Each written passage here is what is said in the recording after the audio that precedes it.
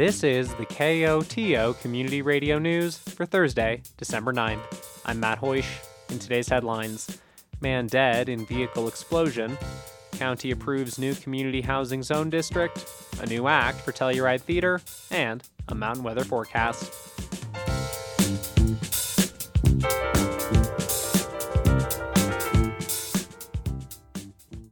A man's death is under investigation after his remains were found in a burning car early Thursday morning. The San Miguel County Sheriff's Office, Telluride Marshal's Department, and Telluride Fire Protection District responded to a call around 2 a.m. Thursday morning after receiving reports of gunshots and a car engulfed in flame in the Mill Creek area. Upon arrival, they did find a car engulfed in flames, and unfortunately there was a gentleman inside who was found to be deceased. That's San Miguel County Sheriff's Office Public Information Officer Susan Lilly. It appears that this individual was living out of his car and using a camping stove to stay warm. According to Lilly, law enforcement is unable to release any information on the identity of the man at this time. She adds, following an initial investigation, deputies did not find any evidence of gunshots. It appears that perhaps the sounds that were heard that sounded like gunfire were actually small propane tanks exploding in the fire. A report from Sheriff Bill Masters says they believe the death was an accident. Masters adds, while individuals continue living in their cars in the area, the potential for death is an unfortunate reality. Lilly encourages anyone who is unhoused or needs support to reach out to local resources, but she recognizes the limitations. But the simple fact is that we are in a housing crisis. It's probably the worst it's ever been, and it's not anything that the sheriff's office or any one office is going to be able to wave a magic wand and make this problem go away. This is a long-term problem that requires multiple agencies and multiple efforts, but certainly we encourage any individual who is in need of anything, whether it's housing, mental health, food, or any of those resources, to use the county resources that are in place. Lilly says the sheriff's office expresses its deepest condolences for the family of the man. San Miguel County took another step toward addressing the regional housing crisis this week, but it wasn't with construction or regulatory restrictions. Instead, it was through zoning and the creation of a new community housing zone district. KOTO spoke with County Planning Director Kay Simonson about the move and the impacts it could have on housing in the region. Kay, thanks for joining us. Thank you for having me. For starters, Kay, can you just explain what the new community housing zone district is? Well, we wanted to reduce some of the barriers to creating affordable housing. Of course, finding suitable land is a challenge. Finding water to serve that is a huge challenge here. But we felt that from a regulatory standpoint, we could at least make it easier to get through the process. So instead of, having it protracted for years, if somebody brought us a suitable piece of land and water, we could get it done in a matter of months. And so what are the ways that this zone district allows for that? I mean, when I think of ways to solve our housing crisis, zoning, I'm not going to lie, for me at least, is not the first thing that comes to mind. So what are the new tools and abilities that this district would allow? This would allow the development of housing to serve the people who live and work in our community, single-family, two-family, multifamily rooming houses, and even throwing in what we call alternative living spaces, which could be a tiny home. And instead of having it go through, as I said, the very lengthy process, it's a use by right. People could propose to do up to 20 units per acre, which is pretty dense. It's denser than the historic district of Telluride, a little bit denser than Lawson Hill even. Also setting really minimal standards in terms of things like setback and height, just enough parking, not putting a lot of heavy criteria on it that would make it more expensive or more difficult for people to meet. So essentially, if a developer says, I have this idea and I want to do it, what this new zone district does is it just dramatically paves the way for them, and the hope would then be to incentivize more projects like that? That's absolutely correct. Trying to remove barriers, open doors, let people bring us ideas and potential suitable land so that we can respond nimbly is what we're really trying to do. And how innovative is this? I mean, did the county base this off of something other communities were doing, or is this a rather new thing? We're kind of new. I did some research trying to find affordable housing zones. Most communities try to integrate their affordable housing and community housing units within the fabric of the overall neighborhoods. The market here doesn't work that way. We can't do it. So we need to create these communities that are specifically for the people that live and work here, separate from the very expensive free market. So we're a bit out on the cutting edge here, maybe. Well, given, as you say, this is a rather innovative approach and the ultimate goal is going to be to get affordable housing going, what are your hopes for this new zone district in the coming months and years to make that goal a reality? I hope that within the next year or so we see somebody actually utilize this district. There have been people who have brought ideas forward that the process has been a barrier to them. So maybe this will help move some people along. This is not the simplest thing, and there is a lot of jargon that goes into all of this. It's not always the easiest to follow. So can you also just convey to our listeners, I mean, how big is this? Is this a big step, a medium step? How consequential is the creation of this new zone district in our effort to solve our regional housing crisis? We're opening the door. The solution is going to come when people actually can find us the land that will work and also places that are suitable and can be served. I really would hope that we're going to see some of those soon. First step in a long journey. Yes, exactly. Kay Simonson, Planning Director for San Miguel County, thank you so much for taking some time and talking to us about the new Community Housing Zone District, which the county just approved this week. Thank you.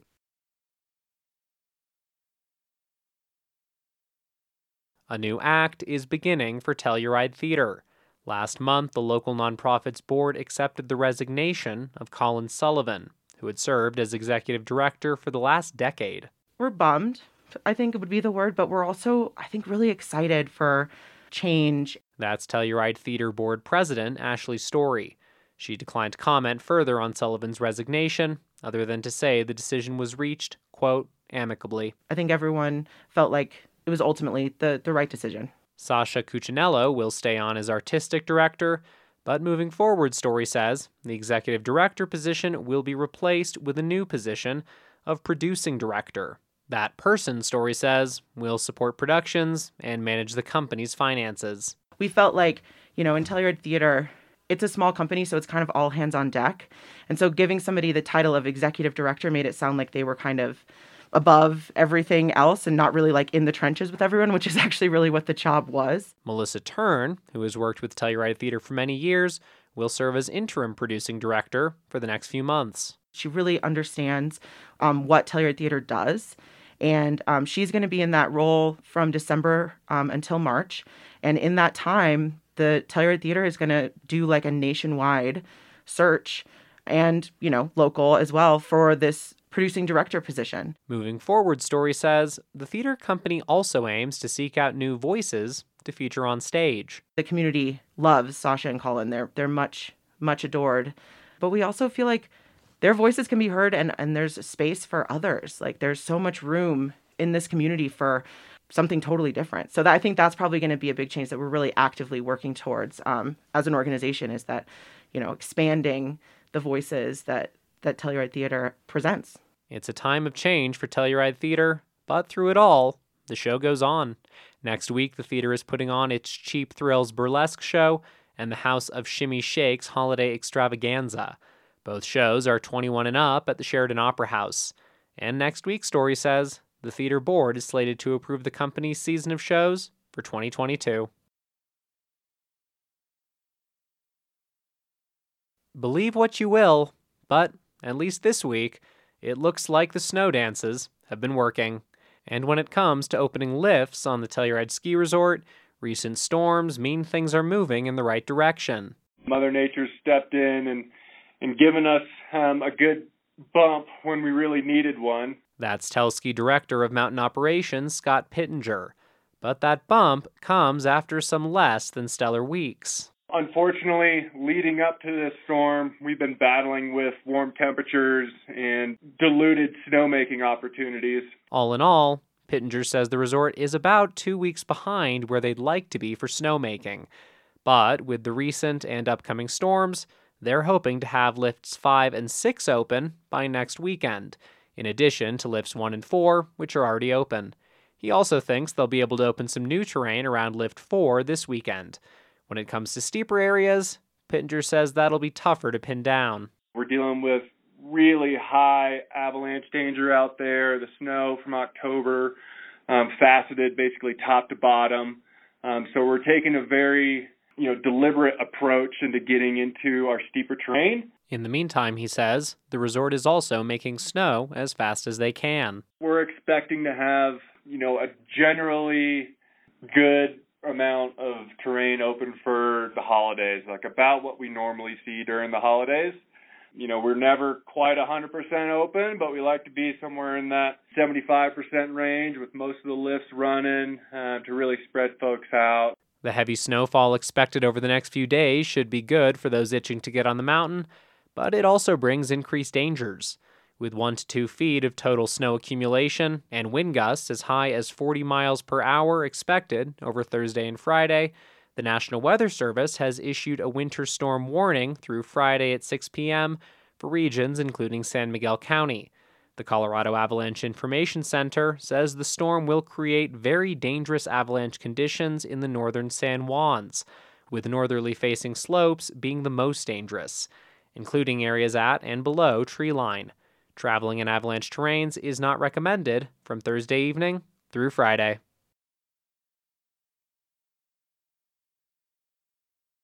The holidays are a festive time.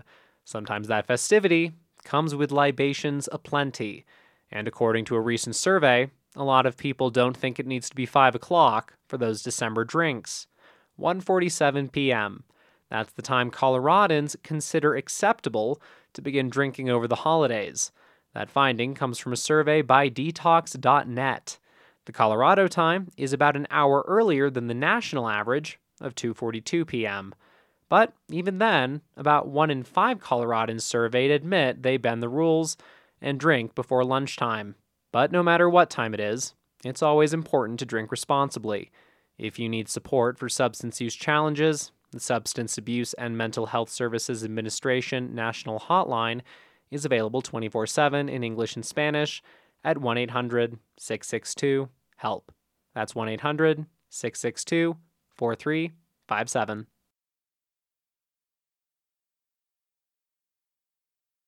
The Telluride Yoga Festival will move their festival headquarters and campus from the town of Telluride to the town of Mountain Village for 2022.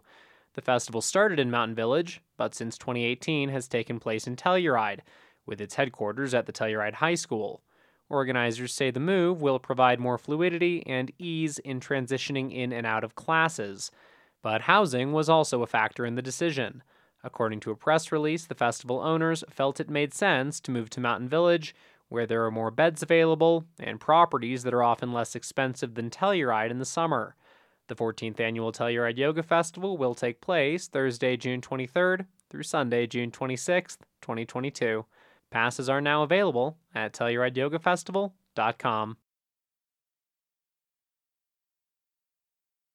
A Western Colorado newspaper publisher who gushed about Colorado Representative Lauren Boebert last summer has penned an editorial declaring he is one of a growing number of conservatives who have had enough of her, quote, antics. From our Rocky Mountain Community Radio partner station, KVNF, Gavin Dahl shares this interview. Dennis Anderson, the publisher of the Montrose Press and the Delta County Independent, penned a new editorial last week under the headline, Opinion, It's Time to Move On from Boebert's Antics. He calls Congressmember Lauren Boebert, quote, an embarrassment to Western Colorado. At different points, he writes that her behavior is, quote, sophomoric, boorish, immature, and even pathetic. He ends the piece saying he hopes a different candidate can return some dignity to the office of the 3rd Congressional District we call home. But Anderson is not someone opposed to Boebert simply because of her party affiliation. What makes his new editorial so significant is it demonstrates how disillusioned he has become after editorializing in support of her last year. When Boebert upset four-term incumbent Scott Tipton in the primary that summer, Anderson gushed about her in an editorial, writing, quote, "She's the real deal when it comes to conservative values." He asserted, quote, "Her convictions are deep-rooted," adding, quote, "She's a devout Christian and seemingly walks the walk." Now Anderson points to her insults and says she truly represents only, quote, her own selfish ambitions, making up outlandish stories to give a false narrative to her shtick that she's a freedom fighter. Newspaper publisher and occasional columnist Dennis Anderson joins me by phone. Thank you so much for speaking with Mountain Grown Public Radio, Dennis. Thank you, Gavin. In your column, you make clear you're no fan of Democratic Congressmember Ilhan Omar. You don't agree with her agenda, you write, but, quote, "that agenda can be fought without denigration of her religion." Congressmember Lauren Boebert's Islamophobia upsets you. In your editorial, you state plainly, quote, "it doesn't represent the core values of Western Colorado." Talk about your core values. You know, I moved to Delta when I was a sophomore, between my freshman and sophomore year in high school. My grandparents moved here in 1958. And, you know, my belief that Western Colorado core values that we pick each other up, we work for each other. We have respect for each other and our differences, I believe, in Western Colorado, between our Caucasian community and our Hispanic community, and we have a wide variety of religions. We just don't cast aspersions on each other like that, you know, to say that, oh, she didn't have a backpack, so we're fine. And then to find out that she didn't even have that conversation. It's just not who we are. Just to pump up a crowd or keep pumping that rhetoric out there, it makes the nation think that Western Colorado's, you know, a bit backwards. So, yeah, it's frustrating. You write about the politicians you've known and covered over the course of your career, pointing out, quote, "they simply don't carry themselves in this manner." I remember during phone interviews with Scott Tipton in Washington, D.C., wishing he would deviate from the talking points sometimes and tell us whether he was really passionate about the topics we discussed. Boebert's got no shortage of passion, but she seems more interested in trolling the libs than, say, getting things accomplished on behalf of constituents. Last time I checked, she'd sponsored more than 20 bills in the House, with none earning any bipartisan support. Most of her legislation is, you know, political theater, like her bill to impeach President Joe Biden, generating donation checks and social media clicks. When you contrast Boebert's style with, say, Montrose Republican State Senator Don Coram, it's clear to me who's more effective at serving in government by any measure. As a moderate who works across the aisle, Coram has been a power broker throughout his many years at the Capitol. Dennis, doesn't Boebert's behavior reflect where the Republican Party is going in the age of Trump? Nope, I don't agree with that, Gavin. I think Boebert's behavior is a minority in the Republican Party. If I speak to Don Coram and I talk to other Republicans who support Don, and I was at the Central Committee meeting in Montrose County a couple months ago, and there was a small group that was attacking Don for helping out with comprehensive sex education. Somebody pointed out that he was 85% favorable to the LGBT community. And what Don came back with was, you have to either be on the menu or be eaten. And he's wanting a seat at the table, and bills that are very unfavorable to us, he gets the best out of them, where Boebert doesn't even want to be at the table. Those bills you talk about that she writes, they read like her tweets, and they're just attacks, and they don't move the conservative agenda at all, what I could see. You might as well just throw them in the recycle bin. They're just worthless. My guest is Dennis Anderson, the publisher of the Montrose Press and the Delta County Independent. His latest column is titled Opinion, It's Time to Move On from Boebert's Antics. You write that you asked a group of conservatives fed up with Boebert's behavior what they're going to do about it. They said vote. And this is so interesting. The Denver Post reported recently Boebert has 30 times more cash on hand than her next closest challenger. A political scientist in the Denver Post pointed to many donors who see offending Democrats as a positive thing.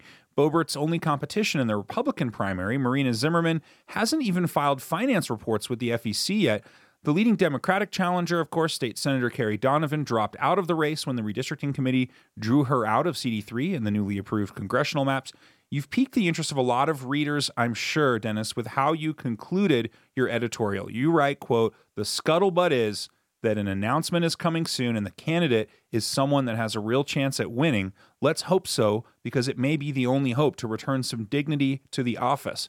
Is there anything more you can tell us about this since your column went to print? I can't say anything throughout the first of the year. I'm embargoed on that one. But the candidate that I'm understanding is going to announce after the first of the year is I think a lot of people are really going to like. I agree with you that this person's behind the 8 ball as far as fundraising, and Boebert's out there. But then I saw, and this is national, it's not local, but Boebert has a 6% favorable rating, which is extremely low. And when you talk to Republican voters in the community of Montrose and Delta, you hear a lot of the silent majority saying, yep, I voted for her, I'm really disappointed. I probably won't vote for her next year in the primary. It's hard to tell. I don't think it's an election that can be predicted, because people are afraid to come out and say, I'm not voting for Boebert. When I wrote that column last week, my email blew up, and there was some favorable emails, but there was a lot of, what are you, a Muslim now? Are you liberal? Are you, name calling? And that's what she tends to draw other people. That's Dennis Anderson, the publisher of the Montrose Press and the Delta County Independent. How does your opinion impact the news coverage in your papers? Well, it doesn't. I'm not the editor, so I don't sit over there, and I don't tell the editorial team what to write about. I don't criticize what they write about. I tell them always to be unbiased. Don't editorialize your stories. So as far as my opinion, that's why my name's on it, and not the Montrose Daily Press or the Delta County Independent editorial board, because they're my opinions. And I believe if you're going to write an opinion, you should put your name on it. Dennis Anderson, thank you so much for speaking with KVNF.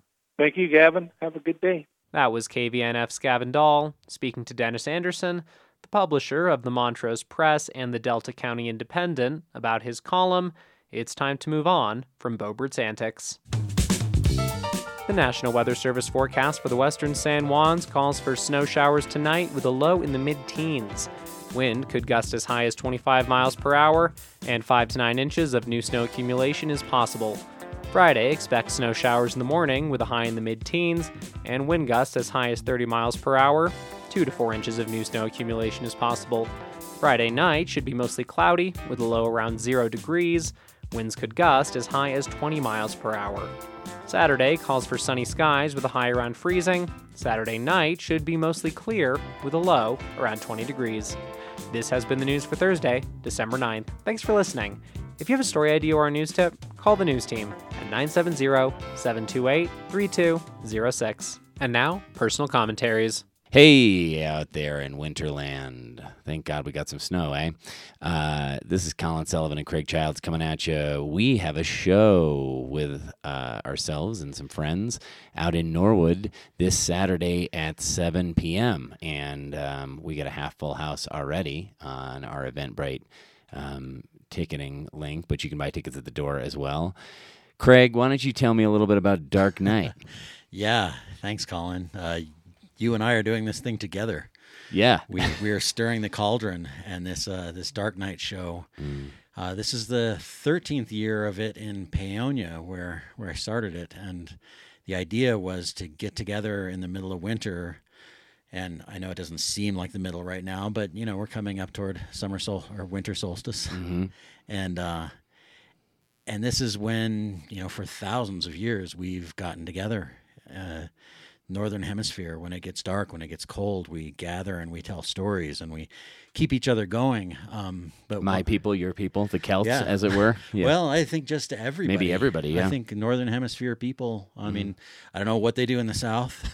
Yeah. But in the North, when it starts getting dark, we kind of hold each other together, or we have people have around the globe traditionally in winters, and that's what we're doing this year. We have some exciting collaborators with us. Claire Zane and Megan McCormick and a couple other folks are coming out from Paonia because they're going to be in the Paonia shows the next week. And Annika Dean, a local violinist, she's going to be playing a little bit of violin in the show, but actually also going to be debuting some of her original songs, which is really great. Yeah, and this is going to be a mix of experiences, spoken word, personal stories. The theme is death, which is, it seems like the year to be looking at this, to be considering who we've lost. And, that's it's a thing about winter. I think we come close to death. We're close to the darkness, close to the cold, and so that's why we get together to tell these stories and explore these ideas. Death is transition, death is resurrection, those kind of things as well in here. Yeah. And death as celebration. Yes, death is celebration. It feels like life, death, they're both inevitable, which means life is inevitable if we have death. There you go, everybody. We figured it out. We have. You could come to the show or just re-listen to this commentary. Craig, thanks for chatting a little bit. And if you want to hear us chat a little bit more with some friends, then you're going to show up at the Livery in Norwood at 7 p.m. I believe doors are at 6 o'clock or 6:30? 6:30. 6:30 there. And you can pay right at the door there and have an experience. Let's come out and celebrate some death. Indeed. Take care of yourself out there. Take care of yourself.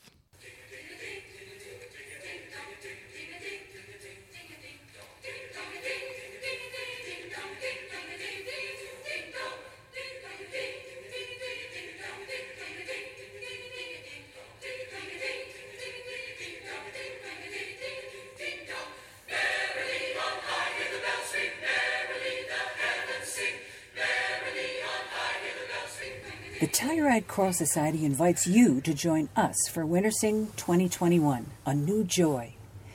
The Telluride Choral Society, under the direction of Rhonda Muckerman, is thrilled to finally be reunited after a 1.5-year pandemic hiatus. Featuring the choristers, Omne Voce, the chorale, and chamber singers, we will be celebrating the season with some of our favorite holiday music, with accompaniment by Susan Ensor, Travis Fisher, and Mary Beth Tuckman. And this year, the children are directed by our school's Katrina Allmiller. This will be Rhonda Muckerman's final concert with the Telluride Choral Society after 12 years of being the artistic director, so you won't want to miss this special event. Performances will take place on Friday, December 10th at 7 p.m. at Christ Church and Sunday, December 12th at 4 p.m. at Christ Church. Tickets are $20 for adults and $10 for children and are available at the door. And don't forget to bring your masks and proof of vaccination and or a recent COVID test. This is Jenny Fraser from the Choral Society. I'll see you there, and thank you, Kodo. Opinions broadcast over KOTO are those of the speakers. You are also invited to express your views after the news or on Access each weekday at around 4 p.m. If you would like to comment, please contact a staff person here at Kodo. We encourage you to speak out on important public issues.